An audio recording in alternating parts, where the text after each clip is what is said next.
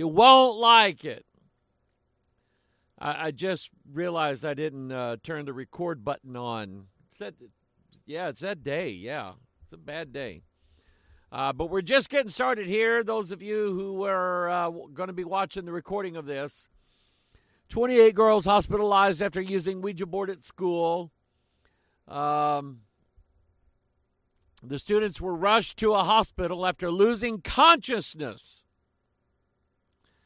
They must have been slain in the spirit. The schoolgirls were admitted with signs of fainting, anxiety, and other symptoms like, vomiting green fluid, head spinning around and around. The school's directors and concerned teachers accompanied the students to the hospital. Hugo Torres, head of the Galeras Educational Institution in Galeras, Sucre Department, Colombia, said in a video statement there were 28 possible cases of anxiety in school student. Yeah, that's a cover-up. We had 28 teenage girls that were suffering from anxiety. Are you kidding me? That happens every day in every junior high and high school in America. At least 28 girls freaking out per day. I'm afraid, sir, this is more than anxiety.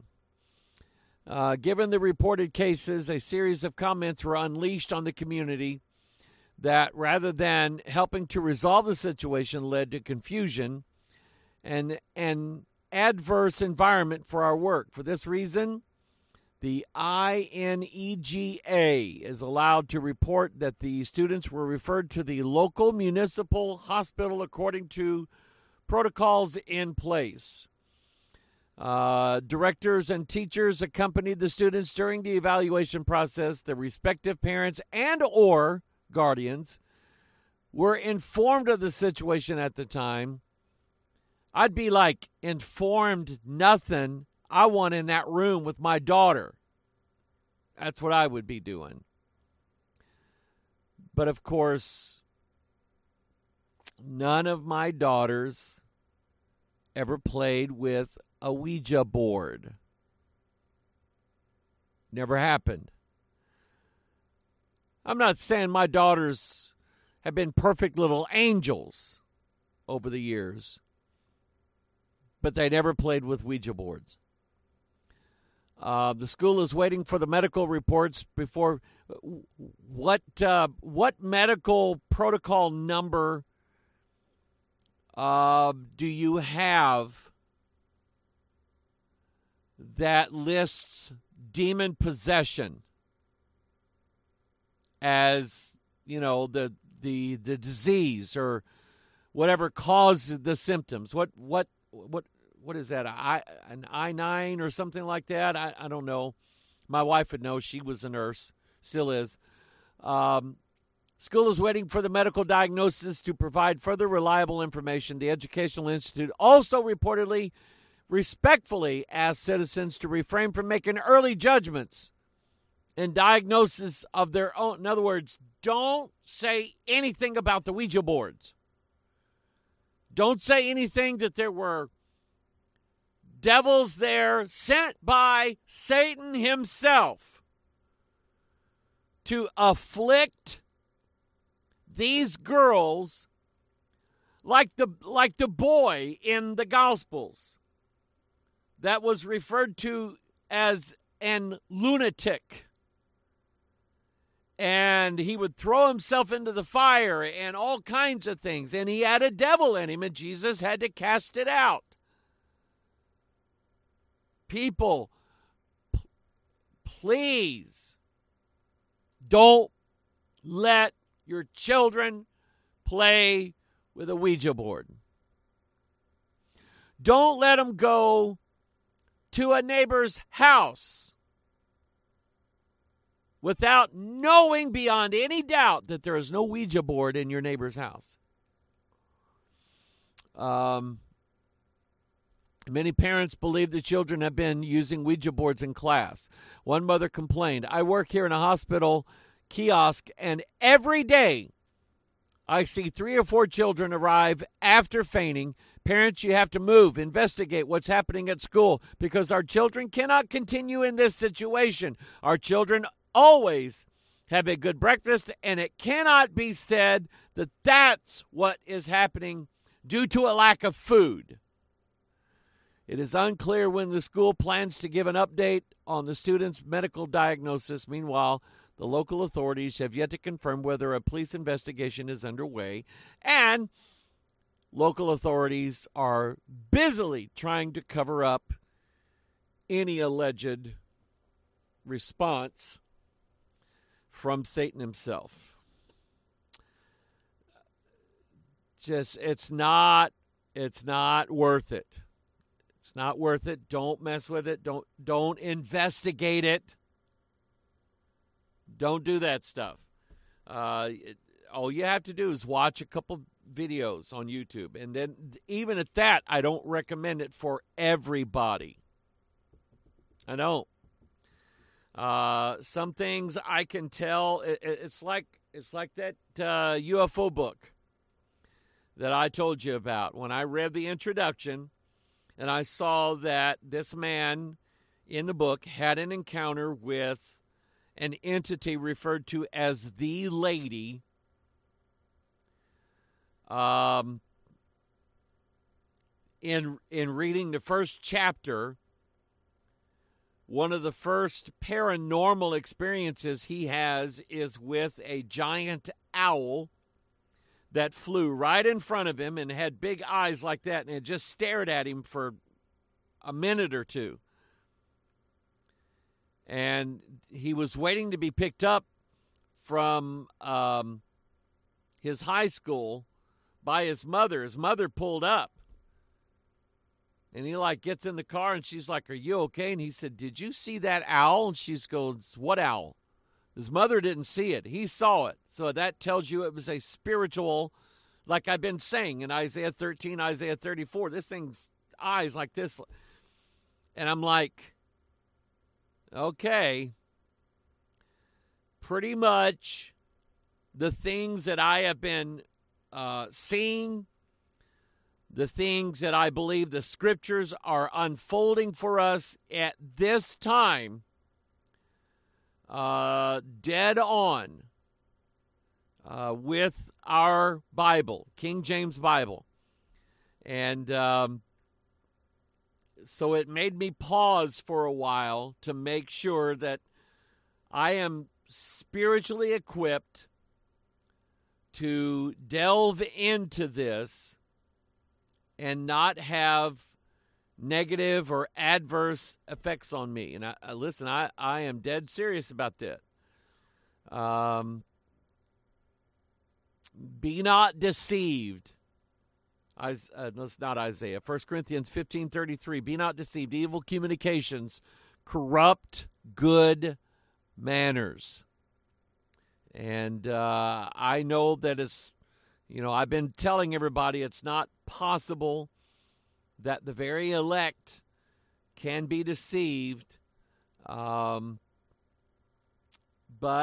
you don't want to go around pushing evil satanic buttons. All right?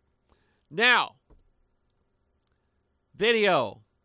I posted this to my Facebook. My sister, almost said sinister.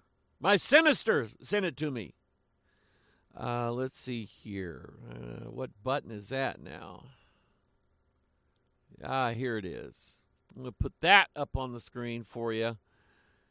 And I mentioned this last night in the church service, and I figured I would deal with it today, along with some questions that people have asked me, one in particular about angels. But let's see here, put that up on the screen, Mike. Take a look at this, And this now is a child filled with the Holy Spirit of fire and speaking in tongues. And it just proves the outpouring of the Spirit everywhere. And I'm going to address another angle concerning the Asbury revival. Was it really the Holy Ghost? And I don't know why. I'd never thought of this until today, but it was like the most obvious way to answer the question, was this of God or not? So first we'll take a look at this, and this is, it's loud, it's obnoxious, but it's just wacky. We would begin to hear the rhythm. Oh, I find laziness, I find confusion, I find distraction, I find tiredness, I find complacency, I find the spirit of mockery, I find the spirit of spectating. You must go. I command you to leave. Now, in case you can't make out what he's saying, he's binding everything. And I guess I'm going to have to address that too, because that's a big thing with charismatics, is that they carry around spiritual ropes everywhere they go, and they bind everything that they don't like. Oh, I bind that in Jesus' name. I bind that in Jesus' name. I bound that. I rebuke that in Jesus' name. And they have been told by their leaders that whatever they rebuke and whatever they bind is immediately bound and rebuked and has no power, no authority, has to go into the pit. And by now, there should be nothing but total peace and righteousness in America because of the number of things that charismatics have bound in the last 50 years. So that's what he's doing. I want to play that part again. He's binding everything and rebuking everything and claiming this. The rhythm. Oh, I find laziness. I find confusion. I find distraction. I find tiredness. I find complacency. I find the spirit of mockery. I find the spirit of spectating. You must go. I command you to leave right now.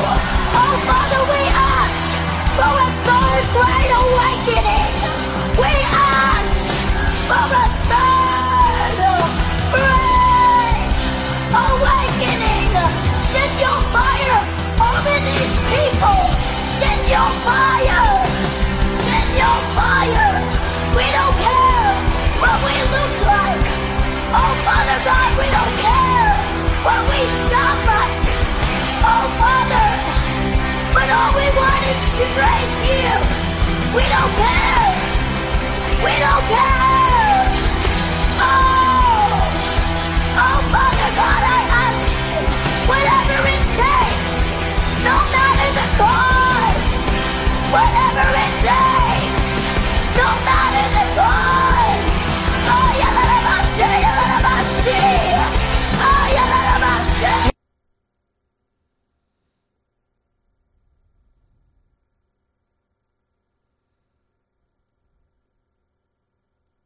Now, I mentioned last night about a guy named Marjo Gortner. I don't see if I can find something on him. Marjo Gortner,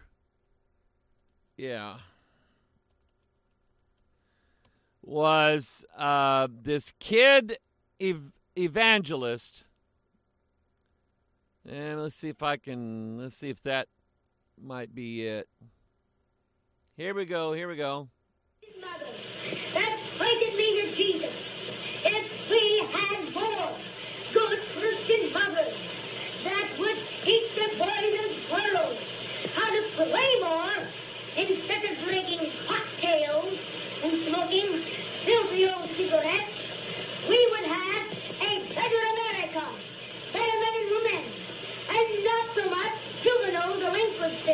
Now, he has been coached. It's known. It's proven.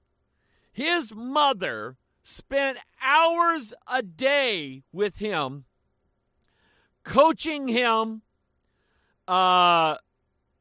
training him, manipulating him. He's memorizing the hand gestures. Listen, Adolf Hitler did this same thing. Before Adolf Hitler ever took power in Germany, he spent hours training himself on speech making, gesturing, and if you look at early Hitler's speeches, he doesn't just stand there with his hands folded. He uses his hands to emphasize what he's doing. He actually had a photographer taking pictures of him, making various gestures, and looking, and we have the photographs, looking to see what looked the best. Hitler stood and was photographed with different clothing on. There's one where he is wearing the typical traditional German lederhosen. If you don't know what that is, look it up. But anyway, he and of course that didn't look so good on him, even though it would have had a positive effect upon many of the traditional German men. He decided what he was going to wear based upon what looked best on him. Everything about Hitler was framed, manipulated, practiced, so on and so on and so on. Marjo Gortner, same thing. This kid, I'm going to turn the sound off, but you watch him. Same thing. He is practicing. He has practiced this. He's been listening at others who have bound different things. I don't think for a minute that this child knows what complacency is. And yet, in this little speech here, he's binding complacency. I bind complacency. And then he says, I bind confusion. And then a few minutes later, he breaks out in a tongue that no one knows. No one. And I'm not buying it. Some of the comments here. This lady here, this comment section is exactly why the Holy Spirit is setting these babies on fire. And there's nothing confusing about it. This baby is being very specific with what is being bound and loosed. Very specific about who is being exalted, no matter the cost. Sons and daughters, prophesy. One guy says, sounds like a rock concert. Let's see here. All comments. Must not be very many.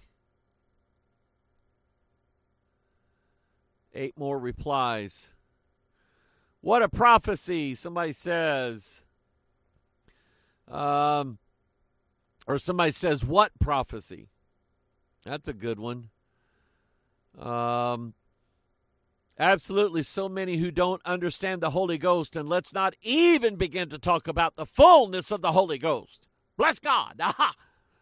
If one is ever baptized in fire, their whole method of thinking would change. Ha! The comments just let us know the multitudes, that has a form of godliness, but deny the power thereof. God bless you. You just nailed it. Yes, very specific. Glorifying our great Father God. Holy fire is surging in this babe, of our Lord, the things these children are being exposed to and manipulated into in our schools, in our media, and in their toddler videos,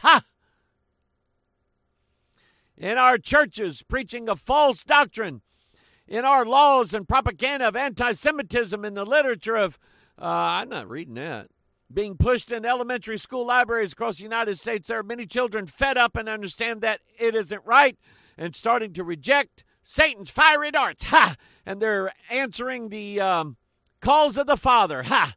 I love what God is doing right there with these young children. Listen, this is not, it's not revival. It's not even close to revival. Well, how can you judge that, Pastor Mike? It's easy. Easy beasy Japanesey. You get a King James Bible out. Ha. And you read it. Ha. And I say again, I don't know why I didn't think of this before. But it makes it absolutely simple to understand a move of the Holy Ghost. Is it genuine or not? Now, in the tabernacle, I've covered this before, but just for those who might have an opposite view to what I'm saying, is that in the tabernacle, there was a representation of the Holy Spirit. It's called the candlestick. And there were 7 candles of flame on that candlestick. 3 on each side, 1 in the middle. Let's see, it's 3, 7. Yeah, that's 7. On each one of these candlesticks that was meant to represent an almond tree. Remember Aaron's rod that budded, okay?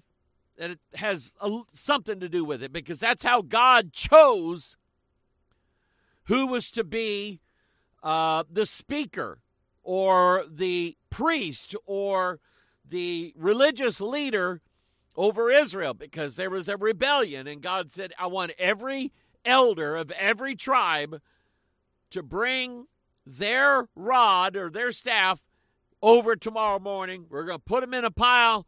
We're going to find out who God chooses, and God chose Aaron very clearly. His budded.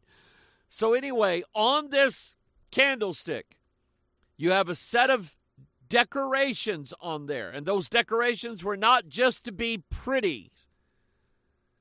There was a knop, or like a knob, a bud, and a flower, an almond tree flower. 1, 2, 3. 3 sets of decorations. On each pipe, on each candle, you had a flower, a knop, and a bud, a flower, a knop, and a bud, a flower, and a knop, and a bud. Now, it may not be in that exact order, but you get the idea. So 1, 2, 3, 4, 5, 6, 7, 8, 9 on one candle. So the outer 3 candles, you have 9 decorations, 18 decorations, 27 decorations. This is important. On the other side, the other 3 pipes, same way. On the outer candle, 9 decorations. The middle candle, now you have 18 decorations. The inner candle, now you have 27. So 27 on this side, 27 on that side. But the middle candle was different. Instead of having 3 sets of decorations, a flower, a knop, and a bud, you had 4 sets. So 1, 2, 3, 4, 5, 6, 7, 8, 9, 10, 11, 12. So 27 plus 12 is 39. And then the other 27. That is the exact number of books in the Bible divided up exactly the way the books of the Bible are divided up. On the left side, you have 39. On the right side, you have 27. Don't tell me that God didn't mean for it to mean that way, or mean something like that, or mean the number of books in the Bible. Don't tell me that.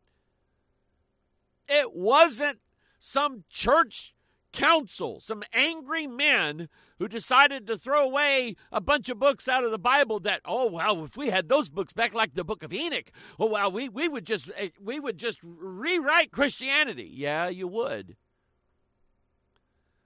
It was the Holy Ghost that decided that based upon the pattern given to us in the tabernacle. And now here's the meaning of this.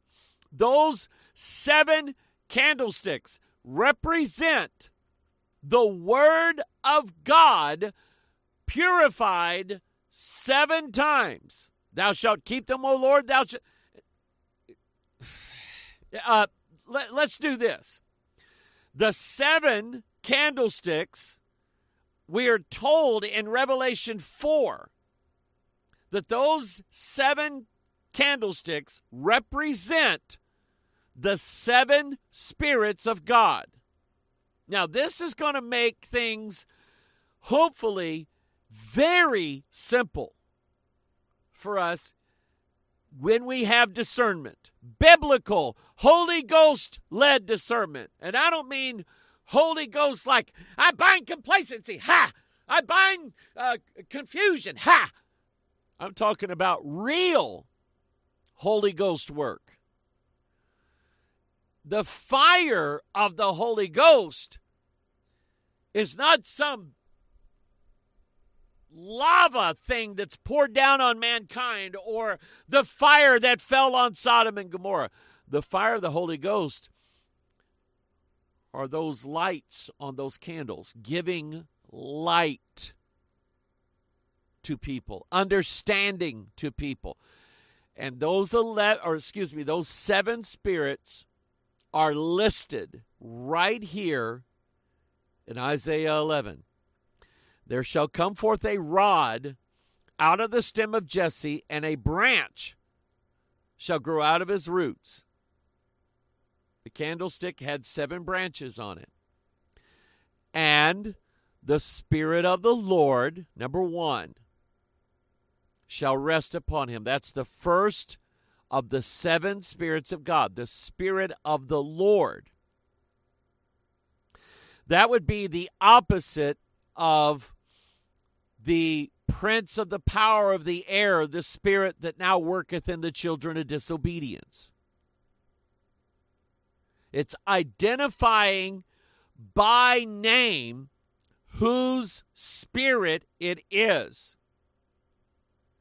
And don't give me none of this nonsense about, well, you know, the real name of God wasn't Lord. They got that wrong in the King James. Whoever told you that, or if you just made that up on your own, you're lying. You're lying to yourself. Somebody lied to you, and you fell for it. Because the New Testament clearly tells us that the meaning, the definition, the translation of the Yod, He, Va, He, the 4 Hebrew letters that make up the name Jehovah, that is clearly the Lord. You don't believe that? In the book of Psalm, David said, the Lord said to my Lord, sit thou on my right hand. Did you know Jesus quoted that? And in Greek, the Greek translation of that verse uses the word Kyrios, and it's always translated as Lord.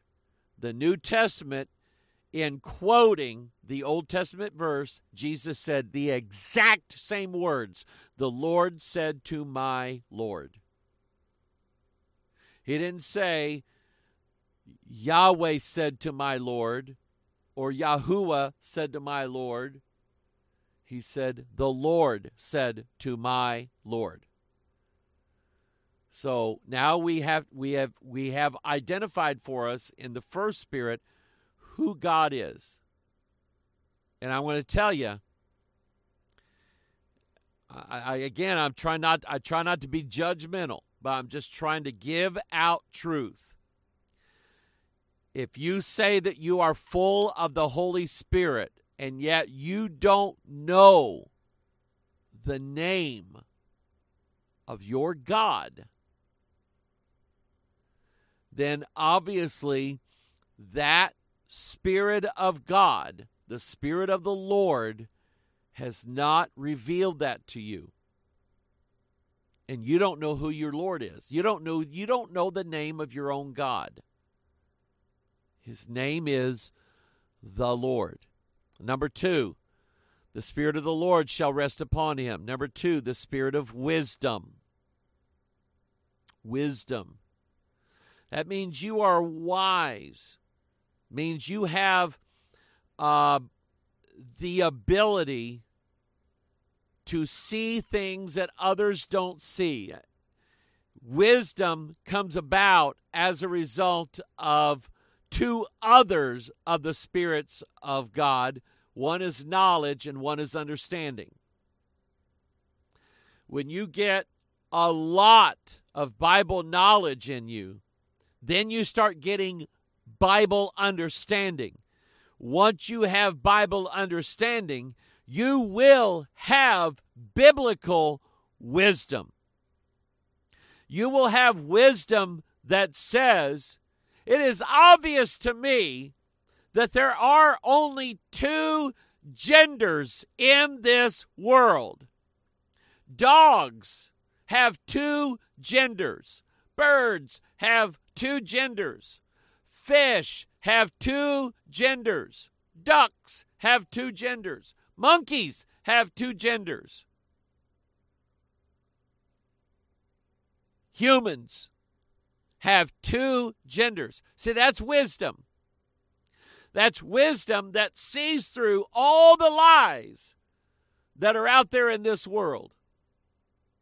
So whatever somebody calls revival, if the people who are part of that revival cannot see things that are obviously wrong in this world, that's not wisdom. The Spirit of understanding, that means that you don't have a problem with whosoever shall call on the name of the Lord shall be saved.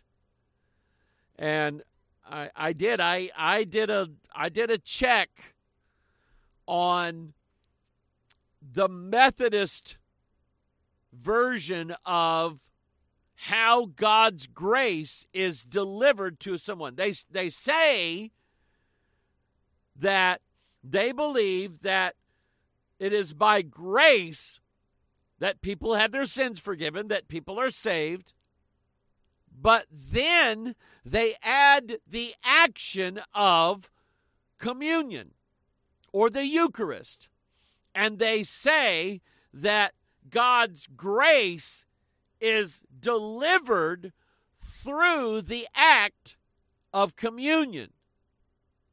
If you don't have any more understanding than that of what's wrong with their doctrine, I would say keep working on that spirit thing because you need more of it. The spirit of counsel, which means that the Holy Ghost is a counselor to you. He is a guide to you. He is the one that tells you and shows you this is right. Be a part of this. This is wrong. Don't be a part of that. The spirit of might, which means that you have the ability against your enemies. You have the power to stand against your enemies whom you fight. The spirit of knowledge. And knowledge of what? Knowledge of, what was the book I had in college on theology? I don't remember. It was systematic theology, and there was a certain book a textbook that we used, a book of theology. I think I sent it to somebody. But anyway, you won't need a course on systematic theology. You won't need a textbook on theology. You won't need a commentary of theology.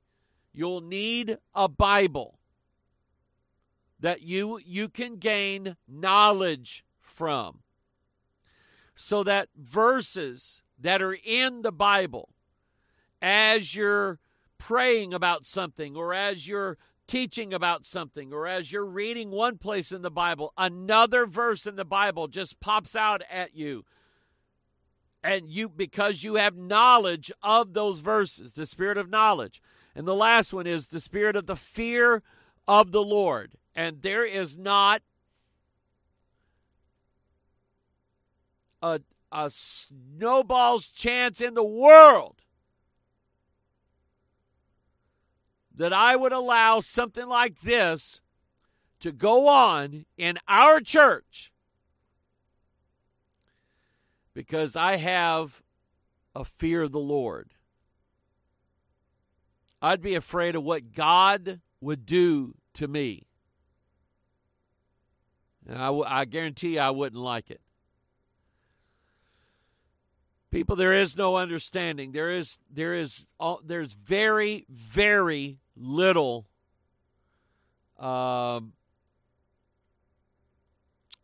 guidance, especially of children in this world. When a child gets up and does that, everybody thinks he's full of the Holy Spirit. We used to have a group of charismatic families that brought their kids to our Christian school, and I'll tell you how much discernment and biblical understanding those people had.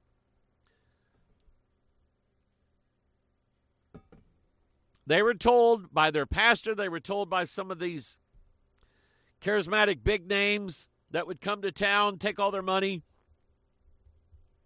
that if a child sincerely apologized for doing something wrong that you told them not to do, then as a parent, you shouldn't spank them for it. You shouldn't give them a whipping or a paddling or whatever. You shouldn't punish them for what they did, because they apologized and you feel their apology was sincere, so therefore you should never spank them for it. Now, kids are not dumb. They know how to, and I had one of those kids in our school that played that game well. He was a brat. He was a little devil. He would get in trouble at school, and I knew that when he got in trouble in our school, that I was fixing to get in trouble, because we dealt with it. And he was one of these that would go home with these big puppy dog eyes and say, "Mother, I didn't do that. They didn't know exactly what I did," or come up with some story. And I was always getting yelled at in a phone call after school. Or the kid would say, "Mother, I am so sorry that I did this. Mommy, will you forgive me?" "Of course I forgive you, little Johnny." And that was it. He never received any punishment for anything. Now, kids know how to play parents that way. When they figure out that all they have to do is push the sorry button and not get any punishment for it, they'll do it every time.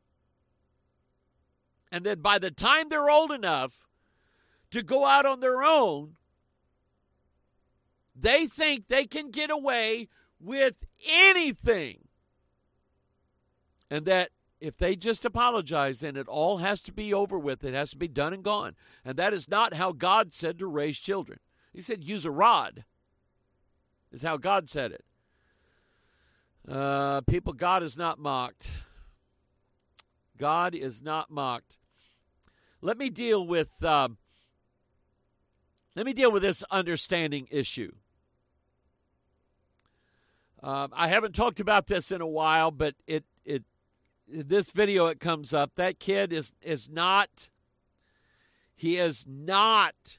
speaking in the biblical tongues from the scriptures. He's not. He is mimicking things that he has heard at best. I mean, that would be the best that I could hope this child is doing. He is mimicking what he's heard. He's practiced it, and he puts it on, and now he's the center of everybody's attention. He's going to be Mr. Marjo Gortner all over again.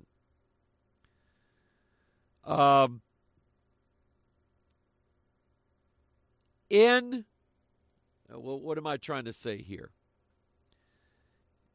When it comes to tongues and languages, we have enough teaching in the Scripture to give us understanding of whether or not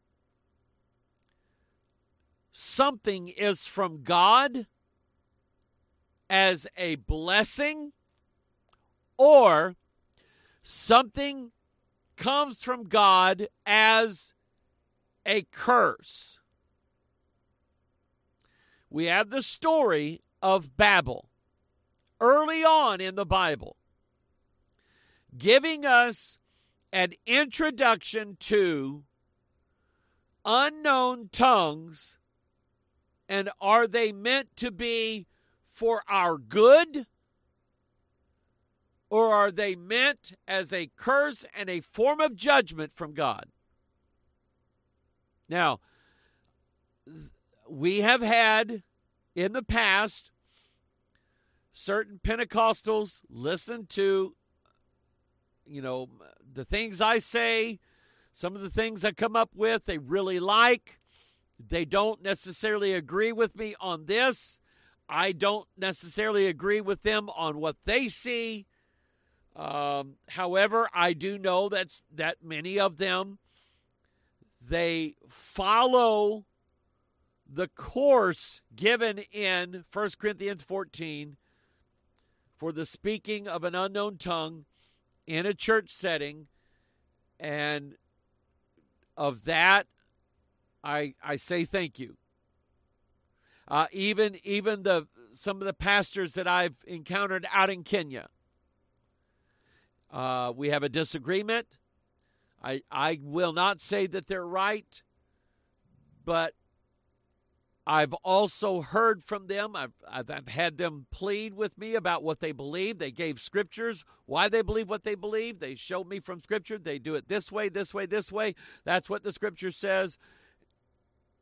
And, okay, I don't mean to be anybody's enemy. But clearly, what that boy was doing is very typical of what you will hear in probably 99% of either Pentecostal or charismatic churches. It is totally out of order. Thus, it is out of place in God's house. Therefore, it is not from the Holy Spirit. And if it's not from the Holy Spirit, it's going to be then from one of two sources. It's going to be from their wicked heart and their wicked imaginations, or it's going to be an evil spirit saying that through them. Either way, I don't want to be within 1,000 miles of something like that.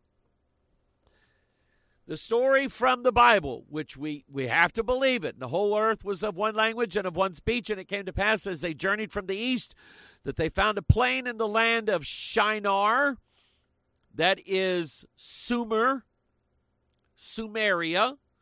This is what the archaeologists and so on call it now, the land of Sumer or Sumeria. It is Shinar, and they dwelt there. And they said one to another, Go to, let us make brick and burn them thoroughly. And they had brick for stone, and slime they had for mortar. And slime had they for mortar. And they said, Go to, let us build us a city and a tower, whose top may reach unto heaven. Let us make us a name, lest we be scattered abroad upon the face of the whole earth. Now, I'm not going to get into all the heaven thing that this deals with. I'm going to focus on the language issue. The Lord came down to see the city and the tower which the children of men builded. The Lord said, Behold, the people is one, and they have all one language, and this they begin to do, and now nothing will be restrained from them, which they have imagined to do. And I will say that a large portion of what is referred to as Christianity is, in fact, vain imaginations. And those imaginations always exalt themselves above the knowledge of God. So people look at the Asbury Revival or the Azusa Street Revival, which took place around the turn of the last century. It was this big Pentecostal charismatic revival. They said people were being raised from the dead, people were being healed, people were being filled with the Holy Spirit, and they were speaking in unknown tongues, and all of these things going on. They are more in tune with their own vain imagination than they are the knowledge of God through the Scriptures. In fact, all you got to do is listen to some of these services and the things that are coming from the men or the women on the stage. They say, don't analyze this. Don't try to use your critical thought skills to critique this event that's happening. Because if you do, God can't move. Are you kidding me? You're telling me that God cannot bust through the critical areas of my mind and teach me something? God is that weak? No. What they know is they don't want you comparing what's going on in that church or in that revival or whatever the setting is. They don't want you comparing what's going on with Scripture. Because if you do, you'll say, you know what, that ain't right. And the spirit behind that revival can't get past critical thinking and measuring everything up against every word of God. And that's why they try to shut it down early. Don't use your critical thinking skills. Don't try to overthink this. Just follow your heart. Follow your intuition. Follow your imaginations. And God is saying that the imagination of man is the problem here. So he said in verse 7, Go to, let us go down, and there confound their language, that they may not understand one another's speech. Now, is that a blessing that God gave them? Or was it a curse? The confusion of an unknown tongue. Is it a blessing or is it a judgment from God? Clearly it's a judgment. So the Lord scattered them abroad from thence upon the face of all the earth, and they left off to build the city. Therefore is the name of it called Babel.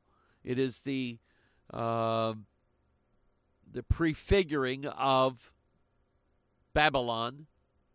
It is the same place, Babylon, because the Lord did there confound the language of all the earth, and from thence did the Lord scatter them abroad upon the face of the all. And so you have two cities. You have Jerusalem, and you have Babel.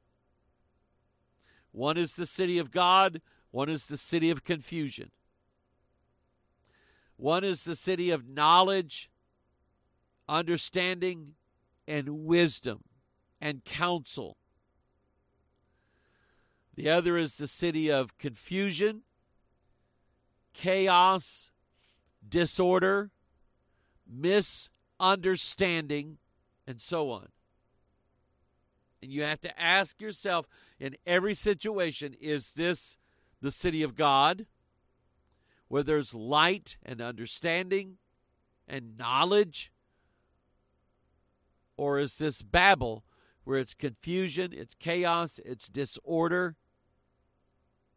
That's what you have to ask. Just about any situation you find yourself in, religiously or whatever, you ask yourself, is this of the city of God, or is this Babel?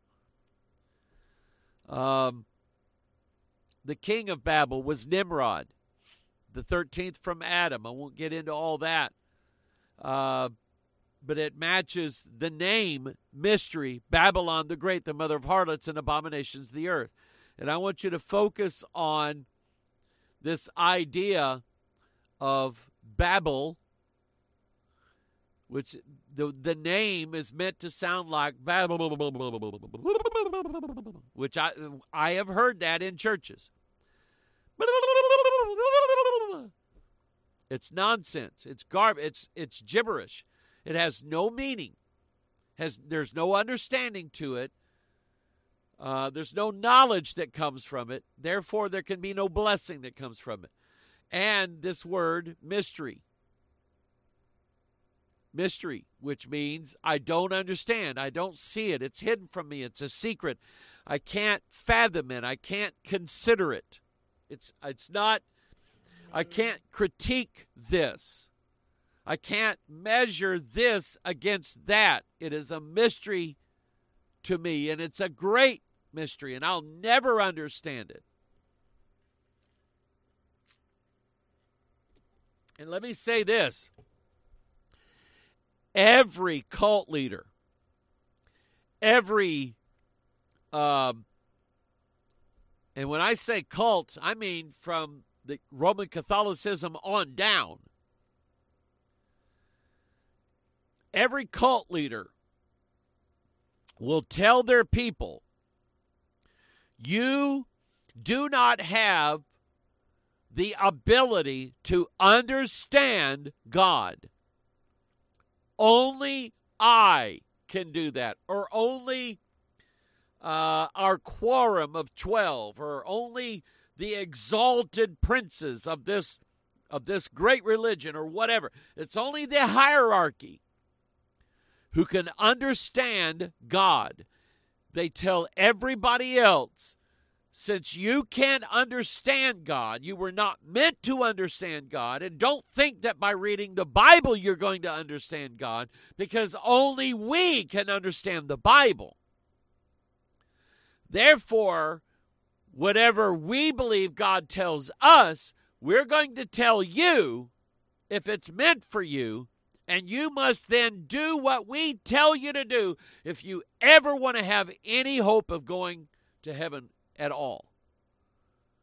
You must do what the cult leader tells you to do, which is in direct contrast to the way Bible Christianity runs. Bible Christianity says if you'll just believe the Bible. By the way, you have every right and every responsibility to read the Bible.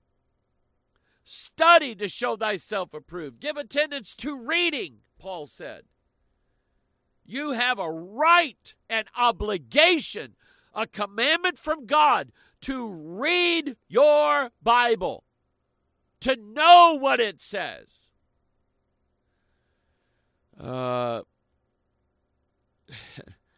Sometimes when I'm not feeling the best. People will ask me questions either in a message or an email, and I'll say, really? You have a Bible. Why don't you go and find the answer yourself? But then, God kind of calms me down, and I'm going, okay, I'm glad I didn't really say that. Revelation 14:8, there followed another angel saying, Babylon is fallen in that great city because she made all the nations drink of the wine. Wine will make you stupid. There's a Latin phrase, in vino veritas, which means in wine you'll find the truth. That means when a guy gets drunk, it's when he says what he really means. Deuteronomy 32, the vine of Sodom is the wine of Babylon. This is from the fields of Gomorrah. Their grapes are grapes of gall. Their clusters are bitter. Their wine is the poison of dragons, the cruel venom of asps. It's meant to inflame your mind, dull your senses, give you a total misunderstanding of truth. And so any so-called revival that does not manifest and exalt the truth of the Bible is not a move of God. It isn't. I don't care how good it felt. Listen, back in the day, about 7 years ago, about 7 years ago, when I was trying to self-medicate the pain in my back, and I was popping 10 Percocets at a time. My body had built up the tolerance to it. 10 Percocets felt pretty good. Now, could I say that Percocet making me feel good is proof that must have been the Spirit of God? No way, no how. By the way, I just saw an article earlier today. Same place, the article about the children with the Ouija board. A lady was killed from a fentanyl overdose because she bought some Percocet from a guy that she knows in the neighborhood. People, see, we always thought fentanyl is for those who are heroin addicts. Heroin addicts deserve it, and so no wonder they're all dying. Now, you shouldn't think that way. But fentanyl is such a powerful drug. They use it for patients who are just waking up from surgery.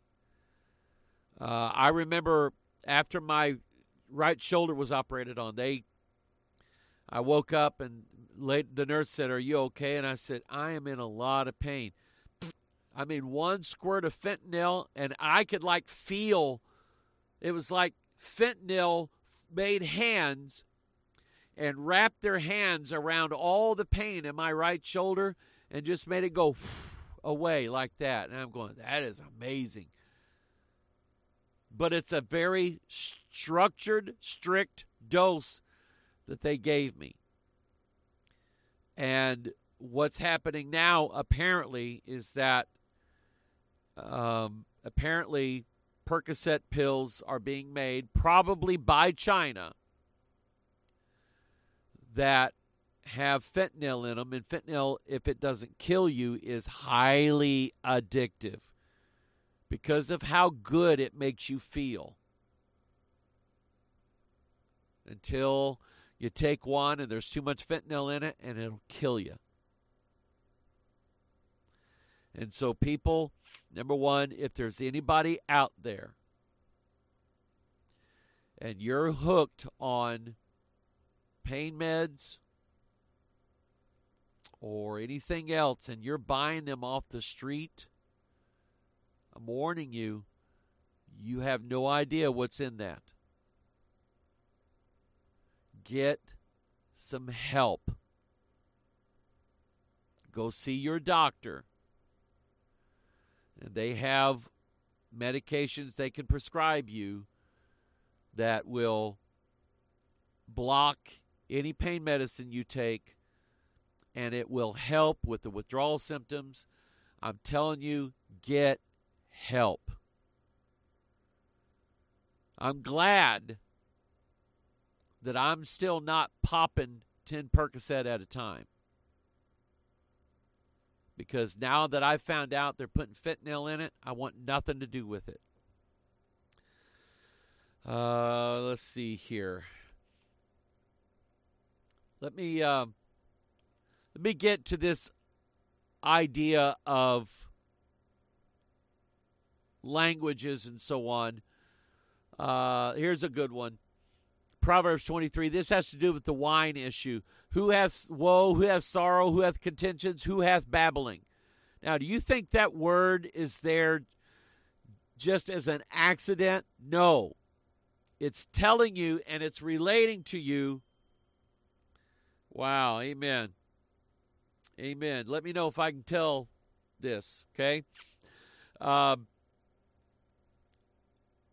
Babbling and Babylon and that wine are always linked together. Who hath contentions? Who hath babbling? Who hath wounds without a cause? That boy up on that stage had babbling. He was not speaking in a language. He was not speaking in a human language, and he wasn't even speaking in some heavenly language. He was babbling. Now, I will show you that there is a language that I believe exists that is spoken by a part of the angelic realm, but not a good part of the angelic realm. Look at what 2 Corinthians says. Seeing then that we have such hope, we use great plainness of speech, and not as Moses. Moses was a slow of speech. He had a slow tongue. We believe that he had a stuttering problem. What is stuttering? It's babbling. And God picked Moses for that very reason. The idea is Moses could not be understood easily by the Jews that followed him. And that's the nature of the Old Testament, is that it's not understood easily by the one who gave it, which is Moses. Now that we have the New Testament, we can see now the great plainness of speech, and we can rightfully interpret what Moses was saying. We get it now. We understand. Those who simply focus on the Old Testament will never understand it. Those Jews who only read the Old Testament will never understand it. Not without the spirit that comes with the New Testament. Great plainness of speech. Now, in Isaiah 33, God makes a promise to Israel when their heart is right. He said, thine eyes shall see the King in his beauty. Oh, listen, they're going to see Jesus Christ. Somebody say amen. They shall behold the Lamb that is very far off. Heaven. Thine heart shall meditate terror. Where is the scribe? Where is the receiver? Where is he that counted the towers? Thou shalt not see a fierce people. a people of a deeper speech than thou canst perceive, of a stammering tongue that thou canst not understand. God said, I promise you, I will not turn you over to a people whose tongue thou shalt not understand. People, and all my Pentecostal friends, I would just implore you to hear me out on this. Again, I don't want to be your enemy. I don't want you to think that I am your enemy. But I'm saying to you is that it is clearly a blessing of God when you have language, words, speech that you can understand. I mean, it's the whole reason why we really do believe that our King James Bible was perfectly translated, and every word in it is the exact right word, because 99.9% of all Bible-believing Christians, they don't understand nor speak Greek, they don't understand nor speak Hebrew, and they don't understand nor speak Aramaic. And it's not enough to just look up words in a concordance. My goodness, you can't do that with every word that you see in a verse. Well, that says the, but I better make sure in the concordance that Greek word really means the. Really? You can't do that. So you either speak the three languages of the Bible like you grew up with them, or you don't. It's one or the other.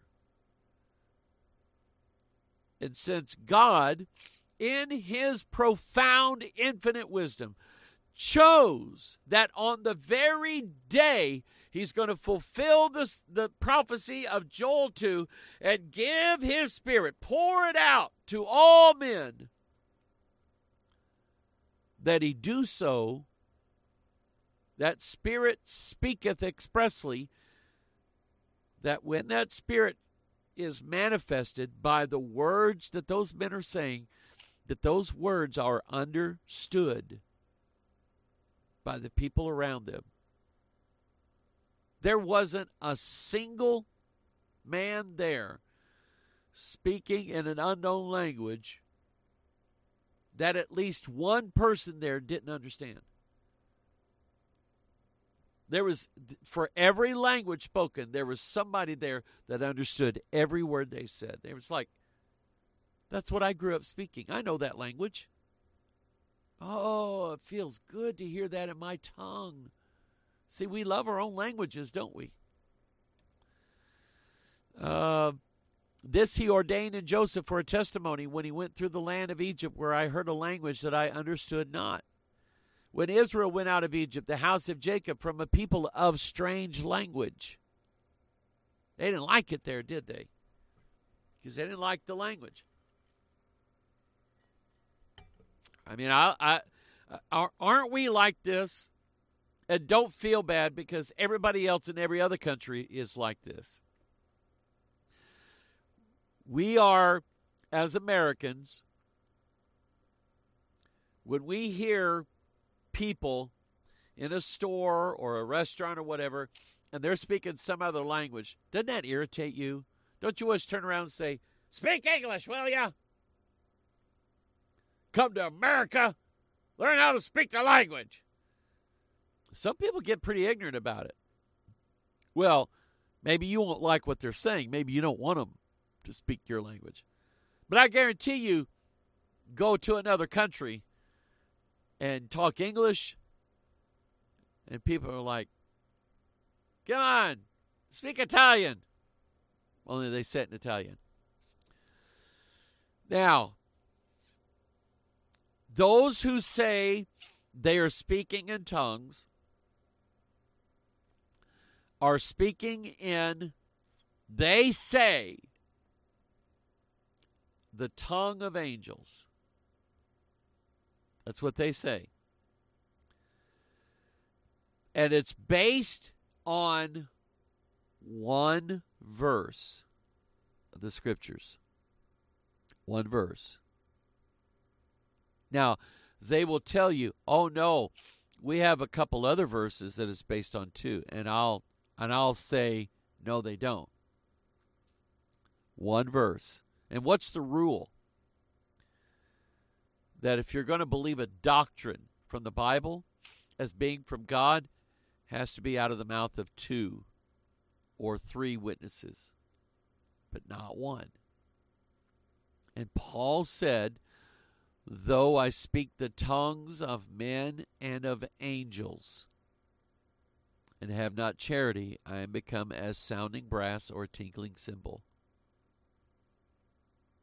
Now, I will say this. If you still insist on believing that your language is of a angelic manner, that it comes from God, if you don't have any charity in you towards, let's say, people like me or other people, then don't tell me how right with God you are and how much of the Spirit you got in you. Because the real Spirit of God,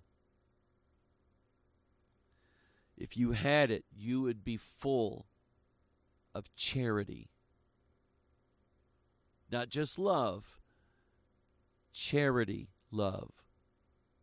Unconditional love. Love of somebody that doesn't require them to be the same kind of Pentecostal you are, or the same kind of this you are, or the same kind of that as you are. You can love people and you don't hate them. And you don't feel like you're better than they are. And I can tell you, my experience with these charismatic families that we had whose kids came to our school, those people were the most arrogant, pompous, what's the word I'm looking for? They looked down at me, way down at me, because I was a Baptist. And we all know Baptists don't have the Holy Ghost. Very condescending is the word I'm looking for. Very condescending. And there's no charity in that. There's none. Okay? So, of the tongues of angels, is there an angelic tongue that is spoken in prayer? Now, I don't know if I have this. Doesn't look like it so far. Let me do this. Some of them use 2 Corinthians as proof. They will say, well, Paul went to the third heaven and he heard them speaking the language of angels that we speak when we have the Holy Spirit. It's our prayer language. Let's find out if that's true. I knew a man in Christ about 14 years ago, whether in the body I cannot tell, or whether out of the body I cannot tell, God knoweth, such a one caught up to the third heaven. And I knew such a man, whether in the body or out of the body, I cannot tell, God knoweth, how that he was caught up into paradise and heard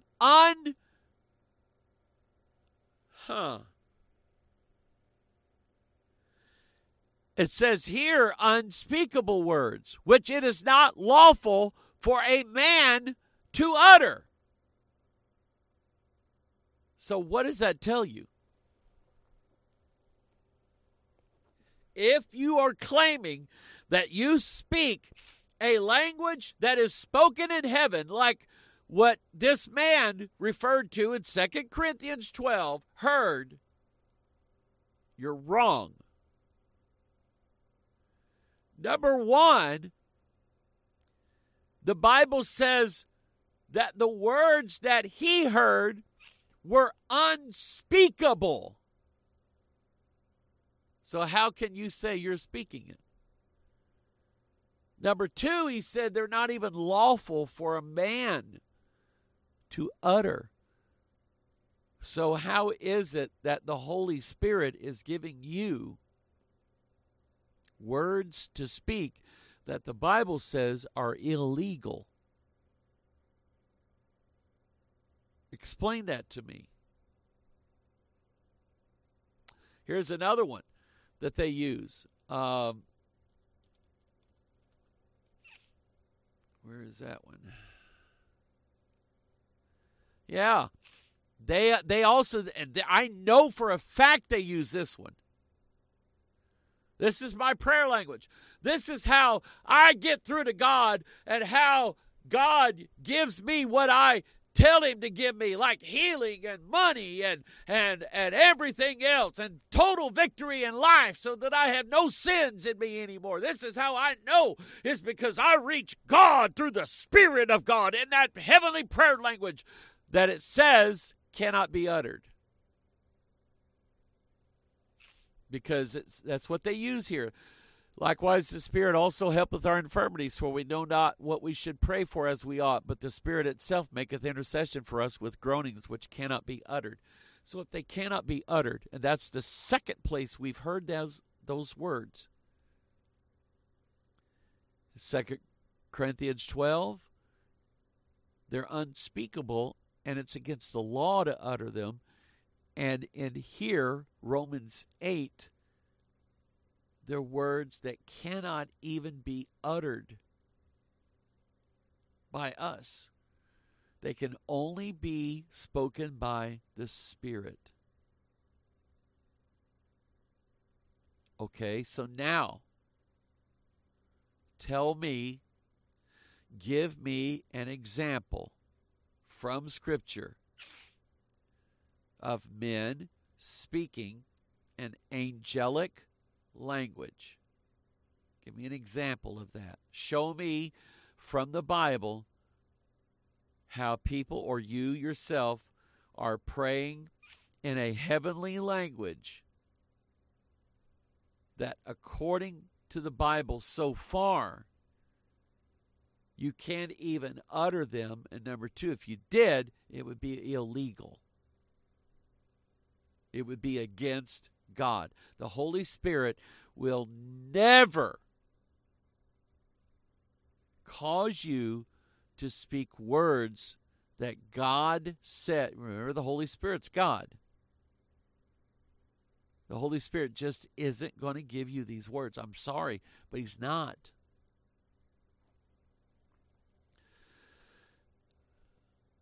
In fact, let's do this. Let's think of a place in the Bible where angels spoke. And then we'll ask ourselves, did anybody understand what they said? How about Genesis 18 and 19? The two angels that appeared to Abraham and Sarah, and the same two angels that went to Sodom to get Lot. When they spoke,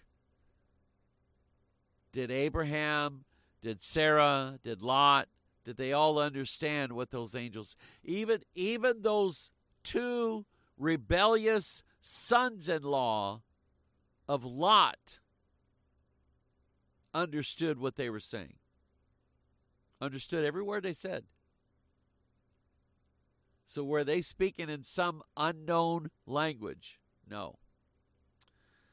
What about the angel of the Lord that appeared to Joshua? Could he be understood? Yeah. What about the angel of the Lord that appeared to Manoah, Samson's father and mother? Did they understand him? Yeah. The angel of the Lord that appeared to Gideon?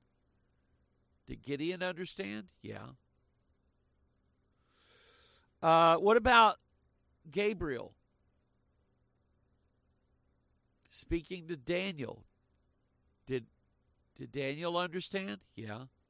What about when Gabriel went to Elizabeth? Yeah, Elizabeth understood. What about Mary? Yeah, Mary understood. In fact, I would just ask you to show me a verse in the Bible where you have angels where when they speak, it's not understood what they said. And I may be wrong. There may be something I've overlooked or I don't know. But people, I can't find it. Now, let's see here. Where was I? This is, very quickly, I'm going to go. This is John Dee. He used occult methods of scrying, like a gazing bowl that he had or a crystal ball. And he got in contact with these spirits that they refer to themselves as angels. And John Dee was shown a language. He heard them speak it, and he was shown the letters of the language, and they said that this is the angels' language. It's the one we speak to each other. And this language has great power. If you speak this language, you can create into existence anything you want. The angels told John Dee that Adam had this language, had it down pat. That's what he named that's how he named all the animals, was by using this language. Jesse Duplantis, the false prophet, I don't know where he's from. I think he's from Louisiana. But Jesse Duplantis made up this story that Adam had this Enochian language. And when God told Adam that he was going to name all the animals, that God had created the bodies of the animals, but he had not given them life yet. And he was going to give that power to Adam, so that when Adam used this special prayer language from the angels to call their name, that basically Adam was giving them life by using that language and calling their names. And by calling their names in that language, each animal stood up and had life in it for the very first time. He made that up. The Bible doesn't say anything about that. But that's the extent these people will go to teach you that there is a language that will soon be manifested in this world. A language referred to in Daniel as dark sentences. God saying, I have not spoken in secret in a dark place of the earth. Okay? God said, I haven't done it. Daniel says that there is coming a king of fierce countenance who understands dark sentences. In other words, there's no light in them. Deuteronomy, the Lord shall bring a nation against thee from far, from the end of the earth, as swift as the eagle flieth, a nation whose tongue thou shalt not understand. a nation of fierce countenance. My friends, that's the evil army that will come in chariots, ships, flying vehicles. They're coming. They speak a language that no one knows, and no one will understand it either. It's not Russian. People know Russian. It's not Canadian. People know Canadian. It's not Norwegian. People know Norwegian. It's not Eskimo. People know the Eskimo language. They're coming from the north country, from the end of heaven, and they speak a language that no one else can speak. That, I promise you, is going to happen. Brothers and sisters, I love you. I want you to know the truth. And if there's anything I know about God's Spirit, it is a spirit of understanding. And anything that brings confusion, misunderstanding, misinterpretation, chaos, strangeness, it's not from God. Not from God. A lot of revivals, a lot more revivals are going to take place. They're all going to claim that they stem from the Asbury revival, and the outrageousness that these are going to be associated with, I think, anybody who is a genuine born-again Christian will see that this is not of God. By the way, it was pointed out to me that a majority of the people speaking out against the Asbury revival were King James people.